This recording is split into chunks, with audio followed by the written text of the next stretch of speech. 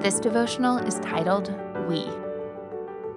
But when they measure themselves by one another and compare themselves with one another, they are without understanding. 2 Corinthians 10:12. We live in a world full of gifted people. Everywhere we go, we are surrounded by the beauty and skill and passion of others.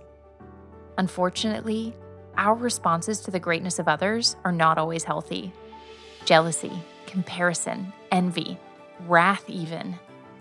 We sometimes feel as though the ability of others is a condemnation of our own ability.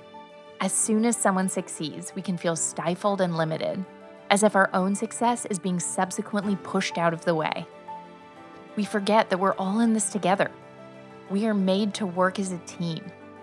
Counterintuitive as it seems, celebrating others actually allows us the opportunity to be ourselves. Others are great. We can't stop that and shouldn't. The prison is not the ability of others, but the perspective we adopt in response. Unhealthy responses are a treadmill that waste our energy and keep us from progressing. An untrue perspective can poison us, creating unnecessary obstacles and paradigms that are unproductive. Celebrating the greatness in others is part of participating in greatness.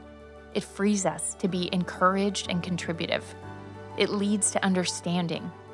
Choosing to value others unleashes power to unlock the potential within ourselves. It is an act of love. Acting in love taps into the unlimited power of the Spirit.